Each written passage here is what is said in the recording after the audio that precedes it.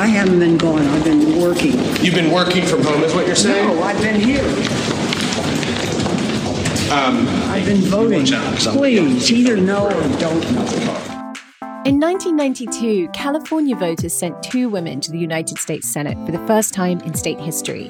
One was Barbara Boxer, the other was Dianne Feinstein. Following their election, Boxer says Feinstein sat her down and told her, "You've got to stick with this. The longer you stay, the better you'll feel, the more you'll get done." Boxer would serve in the Senate for 24 years. Retiring in 2017, Feinstein, who is 7 years older than Boxer, ran for re-election the following year. This will be her final term, but she is not exactly spending it feeling good or getting stuff done. A nasty bout of shingles and encephalitis kept Feinstein away from Washington for months, stalling President Joe Biden's effort to restock the courts with Democratic judges. Her health problems came after years of reporting on Feinstein's declining faculties. Dianne Feinstein is not the first senator to remain in office despite age-related infirmities. Congress seems to be a comfortable place to get old. And senescence seems to be no barrier to serving in Congress, in fact, if it weren't for those pesky floor votes and committee hearings. Today on the show, we're asking why Dianne Feinstein can't quit, why her party didn't make her, and whether her non-retirement is just a preview of the coming decline of a Congress that just keeps getting older. I'm Laura Marsh. And I'm Alex Perrine. This is The Politics of Everything. Last month, Dianne Feinstein returned to the Senate floor after an absence of several months, during which time Senate Democrats were hamstrung in their efforts to confirm judges, among other pieces of business. Her physical frailty was evident, and her cognitive decline was highlighted in a conversation with journalists in which she didn't recall her own absence from Capitol Hill. Ben Oreskes is a reporter for the Los Angeles Times. His conversation with Feinstein in May went viral. Ben, welcome to the show. Hi, guys. You spoke with Dianne Feinstein. How did that conversation go? So it was a conversation that didn't last more than a minute. It occurred after she had voted on the Senate floor, and the entrances and exits to the Senate are sort of a maze. And her and I and another reporter kind of met each other at the elevator. She'd come out. And during that conversation, I asked her what it was like to be back and what she had heard from her colleagues, her well-wishers. People were really happy she had returned. And, she said, "I haven't been gone. I've been voting." And I sort of responded, "You mean like you've been working from home?" And she said, "No, do your homework," or something to that effect. I've been here. I've been voting. And several of my colleagues who have dealt with her for decades pointed out that kind of sharpness is a very quintessential Feinstein kind of behavior. Right. Is there any way to interpret what she said as kind of making sense? She had been back for about a week at that point, and maybe she thought I was talking about that week. We were kind of chasing her and several of her staff who were doing their best to kind of block her from us. So maybe she misunderstood me. But after the incident, I sent the audio to her staff. I didn't hear anything, or I didn't at least hear a clarification. And with that in mind, it felt only fair to Californians, to our readers, to kind of put this out in the world and let them hear it, analyze it, make sense of it. I think as much as the comments themselves were newsworthy, I think context is important to establish too. You're a California-based reporter, right? And correct me if I'm wrong, but you had to go to Washington and sort of, as you say, almost chase her down to get access to her. Yeah. I mean, she had been gone from work for several months. And in that period of time, we would get these polished statements from her press account talking about how she's doing the business of government. She's at home recovering and talking to her staff daily. But no one had seen a photo of her. No one had heard from her doctors. And I think it's worth contrasting this with a person like John Fetterman, who was absent as well during this period of time. He was diagnosed with clinical depression and had spent some time in the hospital. And both of their absence together made the work of government really, really hard. Right. But during this time, we also heard a lot from Fetterman. I think there were photos of him that were released. His staff went out of their way to really show what his recovery looked like. This was very different. Is it quite rare to have a conversation with her face-to-face like that? Yes. I'm going to bungle the exact number of interviews she's done in the last 5 or 6 years, but it's like 1 or 2. During the 2018 election, she did, I believe, 1 debate during that campaign. And it was intensely negotiated how many she would do, and she did very little press. In the intervening years, she's done even less. She's hard to find, and there's been ample amount of reporting that has gone into some amount of detail, mostly using anonymous sources, about how she has been unable to keep up a busy schedule, remember things, and that doesn't mean she can't do the work of government. But again, that's like a sort of debate that's an interesting one of like what constitutes being a senator. Mm-hmm. I mean, it seems the bare minimum is showing up for votes, right, and interacting with your constituents to some extent and being accountable to them. You know, that's a question that people will have different answers to. I think her view of it was, as I was sick, I've gotten to a place where my doctor said I could travel. And then I got on a plane and came back to DC, and I've started voting again. And I've been helping approve judges. But beyond that, she's not been out in the open. She's not been going to hearings. She's not been communicating in public. Her office puts out statements, has even put in legislation. Right. But the sort of grip and grin part of politics, she is not doing now. What is it like, I guess, interacting with her office? Are they responsive? It depends. She is well known for having a very competent professional staff. The joke in California was that we had a great junior senator and a very good senior senator's staff, you know, as she has been in less public forums. I think that's a bit unfair to her in some ways because the staff of senators does a lot of the heavy lifting. You know, her office has not been terribly responsive when it came to the mechanics of what she was doing. At the same time, her office isn't disputing anything we've said. I think the thing that's interesting is, you know, lots of people point out that the team of people around an elected official is really important, but one would expect the elected official to be the person who sets the agenda and ultimately decides on values, priorities, like what we're really interested in doing. And I think the question about Dianne Feinstein is she aware enough of what's going on around her to be in a position to do that? It's a really good question. I was watching her staff as she voted, and she was getting a lot of counsel about how to take certain votes in a committee hearing that I was at. At the same time, I think some senators would even acknowledge that they're told how to vote on the many, many things that they do. But if you look at a recent poll we just put out with the Berkeley Institute for Government Studies, Californians don't have confidence in her right now. 2/3 of them say that her recent health scare means she's not fit to serve. About, I think in the 40s, said they think she should resign. So it's clear that she is suffering from a crisis of faith among people who voted for her in big numbers in recent years. They have lost confidence in her ability to do the job. I sort of want to ask, I guess without asking you to speculate too much, but has she been, I would say, aided in some way in almost deceiving voters about her abilities? Have her allies, were they making her seem more competent than perhaps she actually was during the period when she was before the voters again?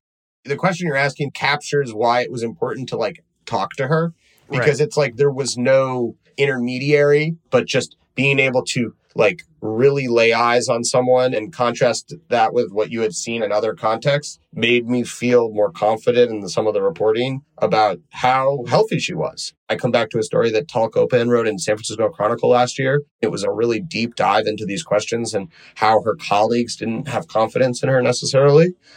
But again, it's like this moment with her absence and then our reporting and other reporting and outlets like Slate. And again, some of the photos that my colleague Kent Nishimura took of her. Again, I think it's like you got to see it and hear it to really appreciate how much she has changed even since 2018, maybe.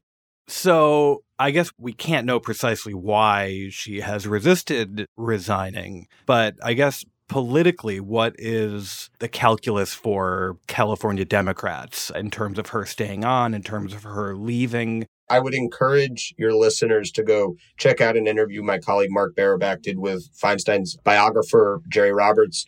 You know, this is a person who's fiercely independent, a person who stood up to the federal government in the context of the torture report. This is a woman who has been a trailblazer, and her legacy is based on that independence. I think that sense of I can still do this is maybe what's driving her right now. On the politics, it is a terribly difficult situation right now.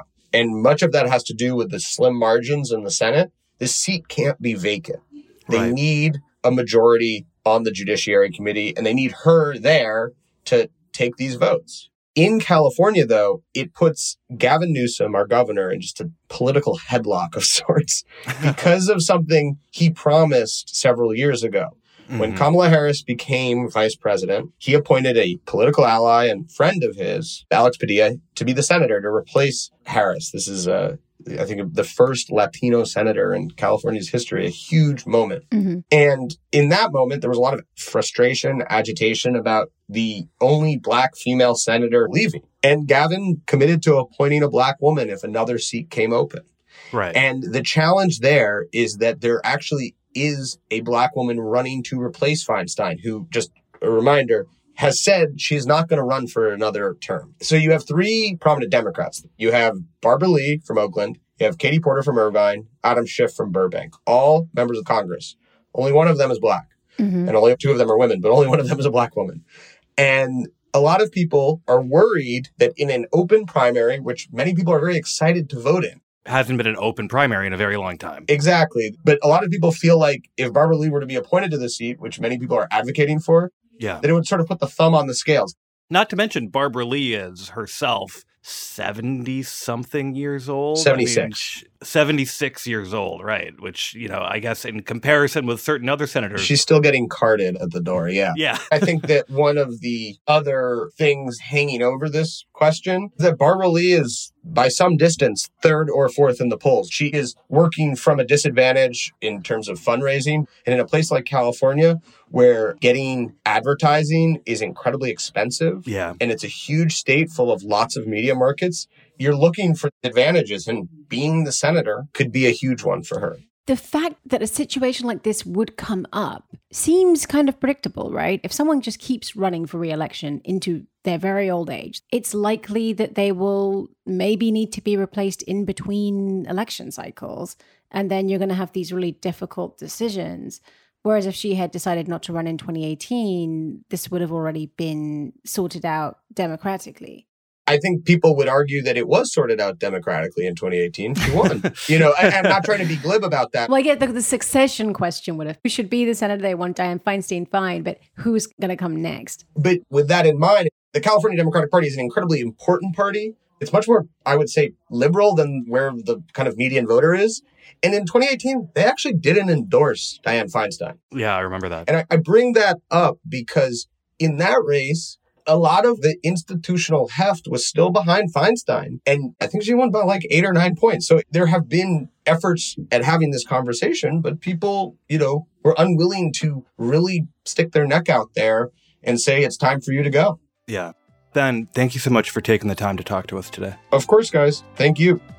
Read Ben Oreska's article, Feinstein responds to questions about her absence from DC, at latimes.com. After the break, we'll talk in more detail about Feinstein's career and about how the particular circumstances of her situation underscore the dysfunction on Capitol Hill. Dianne Feinstein was first elected to the Senate in 1992. Last year, she officially became the longest-serving female senator in U.S. history. Her legislative record is one of exceptional accomplishment, but questions about her health have dogged her since even before her most recent re-election campaign in 2018. Rebecca Traister profiled Feinstein for New York Magazine in 2022, and she joins us now to talk about the significance of her career, the tradition of aged legislators on Capitol Hill, and why Feinstein's situation is uniquely precarious for Democrats. Rebecca, thanks for talking to us. I'm happy to be here. So Feinstein was part of this whole slate of women famously elected to the Senate in 1992. What kind of politician was she when she got there? Well, I reported this long feature profile of her a year ago in 2022, and she's been the sort of center Californian, even compared to Barbara Boxer, who was her peer, who was elected in 1992. Boxer was definitely slightly to the left of Feinstein.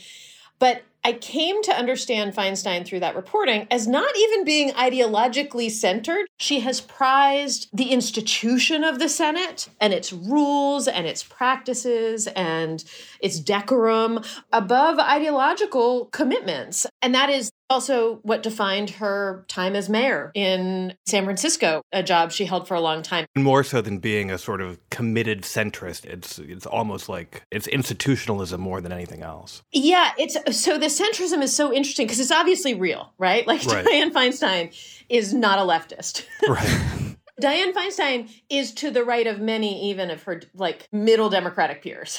Yeah. But actually, then there are these weird moments like where she's actually, the CIA torture stuff. Yeah.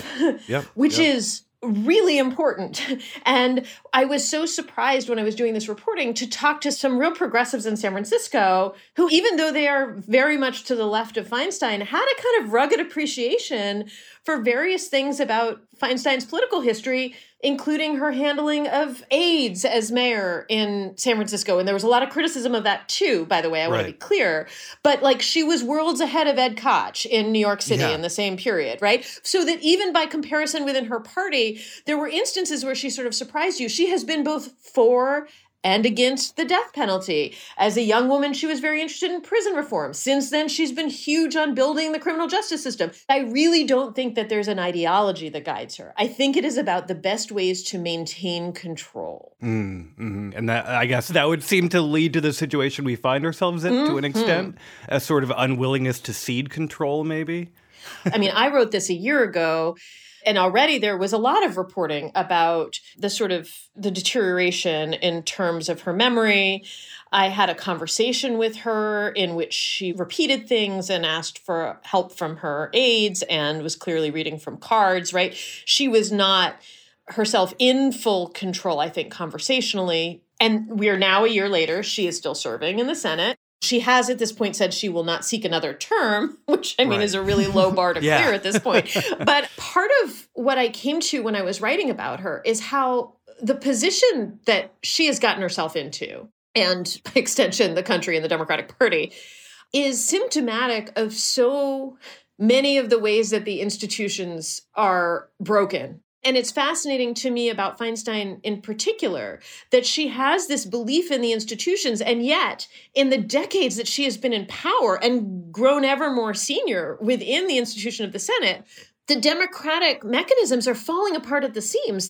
Well, it's a little bit funny because it's really hard to say this with a straight face, but the Senate was like the world's greatest deliberative body, right? That's what it calls itself. But I think it's also been really plainly broken for many years now. Again, I haven't been deeply immersed in this as a reporter in these past few weeks, as there's been a lot of coverage about why Feinstein may or may not be able to leave at this point, because the big problem is her place on the Senate Judiciary Committee, which is absolutely crucial so that the president can actually appoint judges who then get approved. Yeah. And if Democrats give up that seat, it is not clear that the Republicans won't hold it hostage. The idea that it has come down to this, I mean, that these are the stakes. Yeah. And therefore we have to prop this woman up. Right. It's sort of perverse, right? Because it's the fact that I didn't leave when I should have means now I can't leave because you may not be able to replace me on the committee.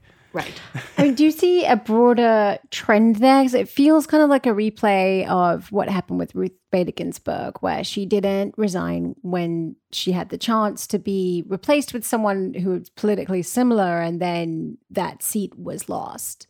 Yeah, both instances are indicative of the kind of institutional degradation happening that means that these decisions of individual people wind up being so tremendously important. So I think she's been in the Senate for long enough and seen enough of these changes happening in the last few years that she should have known, right, that this could happen.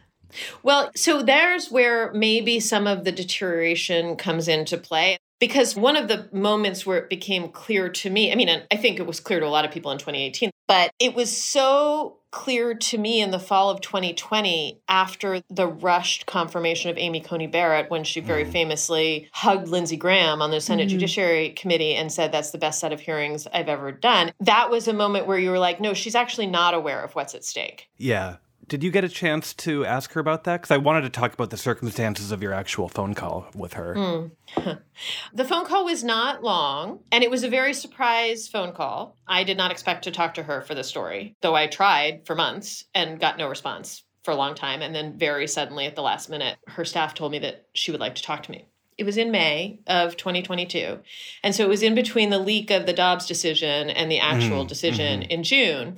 And one of the things that I had tracked in my reporting was her history around abortion, because as a young woman, she'd served on the Parole and Sentencing Board in California, where she'd actually sentenced abortion providers to prison, which was fascinating to me because her pro-choice politics had always been very much a part of her brand. And I asked her about that. And then I asked her about the upcoming overturn of Roe, which was very clear at that point, I think, to anybody. There had been the leak of the decision, and she seemed not really aware of the impending reality. Yeah. But it reminds me of one of the almost unintentionally funny defenses of Feinstein that you heard before, was basically that, like, well, it's just not fair that these other senators got to serve until they were 100, despite being feeble and not all there. You know, we let Strom Thurmond and Robert Byrd do it, so why can't Feinstein? You know, look, I have written for a long time from a feminist perspective, and I am extremely sensitive to the kinds of questions that are asked of women that are not asked of men. I do not buy that when it comes to Feinstein. It is simply not true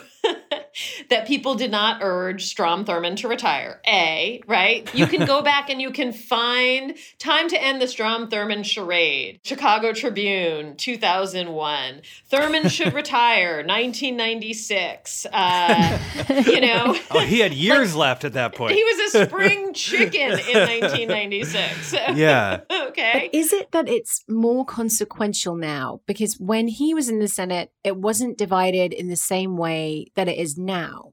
Yeah, but I mean, look, the nation is at a precipice. Like, democracy is unraveling. The planet is burning. But the truth is, these kinds of things were always consequential. And it is the repetition of them over and over again for generations that builds up the patterns that leave us where we are right now, you know? And secondly, the feminist defense of Dianne Feinstein, and in fact, a push of people into politics who are different from the generations who came before, either in terms of identity or ideology, is so often rooted in the idea that things can be different moving forward, right? And so when it comes to somebody like Dianne Feinstein, she was cast herself as part of a new generation of politicians. And that goes way back to her first election to the Board of Supervisors in San Francisco, which was in 1969, and she was 36. She was saying to the press, each generation does better than the one before. Yeah. And so to me, the defense that, like,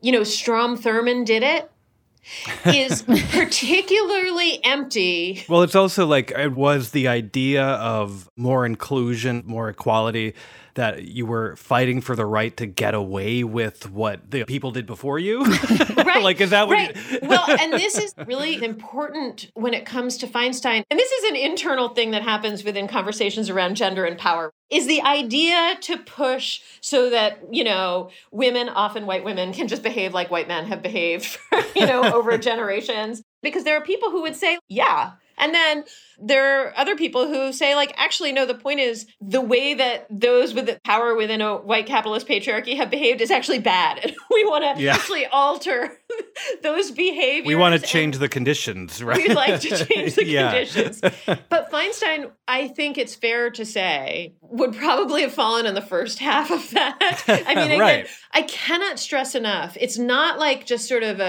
an idle descriptor to say that she loved order. Like, when she was in charge in San Francisco, she's famous for these meetings she would have where, like, staff was arrayed hierarchically around tables with, like, the most senior staff in the middle and then radiating outward, junior to junior to junior. And she'd have the fire chief and the police chief on either side, and they'd give the weekly report. She would drive to fires and put on a fire turncoat and, like... Yeah.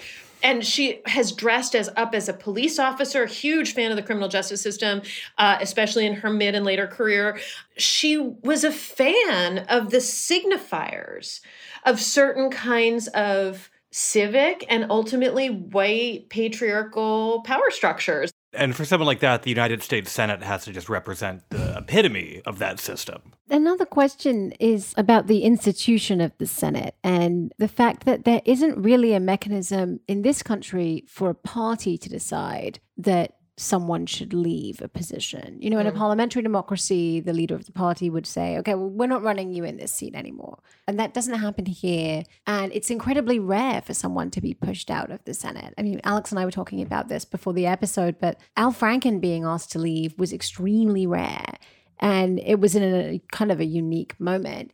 It's kind of unthinkable that her colleagues would say, you really need to step aside, right? Right. It's also interesting because I think that when it comes to power in the Senate, I mean, my view, and maybe it's unfair and maybe I don't understand enough about how the Senate works, but my view is that that's Chuck Schumer's job. Yeah. And that actually there should be a role for the party. One thing you can say for Mitch McConnell is that he is this incredible tactician, incredible strategist, incredible take no prisoners leader of his party. And I was trying to think, like, could I picture Mitch McConnell getting somebody to leave? You could see with McConnell, and I think to an extent, both sides, want to make life easier for the incumbents, right? But you get the sense that, especially with the way McConnell would intervene in primaries and things like that, he saw his job as to expand into a majority almost as the most important thing. And you wonder if on the Democratic side, there's a sort of like more fealty to what the individual senators want than concern about like what's best for the party as a whole. I think that speaks to the strategic differences between the parties Yeah. in a way that's not particularly flattering to Democrats. It is interesting to me with the Franken example that in the intervening years, it's been remade as like big bad Kirsten Gillibrand chasing off poor Al Franken. Yeah. In fact, it was the group of senators who made the call, and it was ultimately Franken's decision. Absolutely. They just needed to do something because they were in an electoral moment and That's a right. cultural moment where the daily headlines about him were doing damage to the party when there was a crucial Senate election coming up in which inappropriate sexual behavior was at issue and Democrats needed the seat, regardless of how you feel about how Franken dealt with it or how you feel afterward. In the moment, I think it was actually a really smart strategic move and a necessary one. But it was not instigated by the top of the party. That's right. You know? It wasn't forced out by leadership. And he wasn't forced out, as you say. He made that decision. So actually, I want to just say that one of the most interesting senators out there right now, who I really pay a lot of attention to and has been surprisingly super vocal on things like court expansion, is Tina Smith. She's pretty great. And I don't sit around thinking that was the worst move Democrats ever made. Right. Well, I think the thing that's interesting about a lot of the postmortem of Franken stepping aside is actually some of it is made irrelevant by the fact someone else could do that job. Yes. Who didn't have all the baggage attached. Right. And she did. And I think the same could be said of Dianne Feinstein. Someone else could do that job. So that should be reason enough for someone to have stepped aside. Right. It's not like you're the only person in the world who can be a senator from California. Yeah, exactly. Right. It's a big state. There's going to be somebody there, okay, who could do that job. And so this is where you get into how were these decisions made and who made them, right? She did face a primary, but like at what point is nobody telling her like maybe don't run again? Is it her personal unwillingness to give up power? Is it an actual argument about, listen, you get a replacement level or even a brilliant new senator and they're going to come in and the way the Senate works is it's going to disadvantage the state. Were there even California politicians pushing for her to run for another term because they didn't want her replaced with someone more to the left? Exactly. De Leon faced a lot of opposition within California because people didn't want a more progressive senator in that seat. So yeah, there was the ideological reason. And then there was just the pure seniority part of it. Yeah. You know? And that's true beyond California and beyond Dianne Feinstein. Yeah. Dianne Feinstein is one of the longest serving senators, but she's not the only person in her 80s. Do you see what's happening now as a kind of preview of future crises with other aging leaders and senior figures? I mean, I don't think it's just approaching. I think we're in a gerontological crisis at this moment. And I think outside voters, activists, people who are politically engaged have young politicians that they're very excited about. But the elder generation has not made room for them, has not encouraged them, has not cultivated them. In fact, has often treated them as their enemy. I want to give credit to Jeet here, who I think made this point to me in regard to the Feinstein piece, comparing it to how the Republicans treat their young. Yeah. And there's a gerontocracy problem there too. But they've permitted the more extreme politics of their youth to actually shift their own politics. It was this young generation of right-wing politicians coming up with the Tea Party that moved the whole party, including the elders, to the right. That's right, yeah. And the exact opposite thing has happened on the left. And you can see that in terms of how Pelosi talked about the squad. You can see it just in the failure of the party itself to build a successor to Biden. Mm-hmm. That's right. The older generation is fearful, frozen, and not wanting to listen to these new approaches. We are just paralyzed in a moment of crisis. Yes, well, that's a very sobering thought, Rebecca. Happy day. Thank you so much for talking to us. Thank you. Read Rebecca Traister's New York Magazine article on Feinstein, The Institutionalist, at thecut.com. The Politics of Everything is co-produced by Talkhouse. Emily Cook is our executive producer. Lorraine Cadamartori produced this episode. Myron Kaplan is our audio editor. If you enjoyed The Politics of Everything and you want to support us, one thing you can do is rate and review the show. Every review helps. Thanks for listening.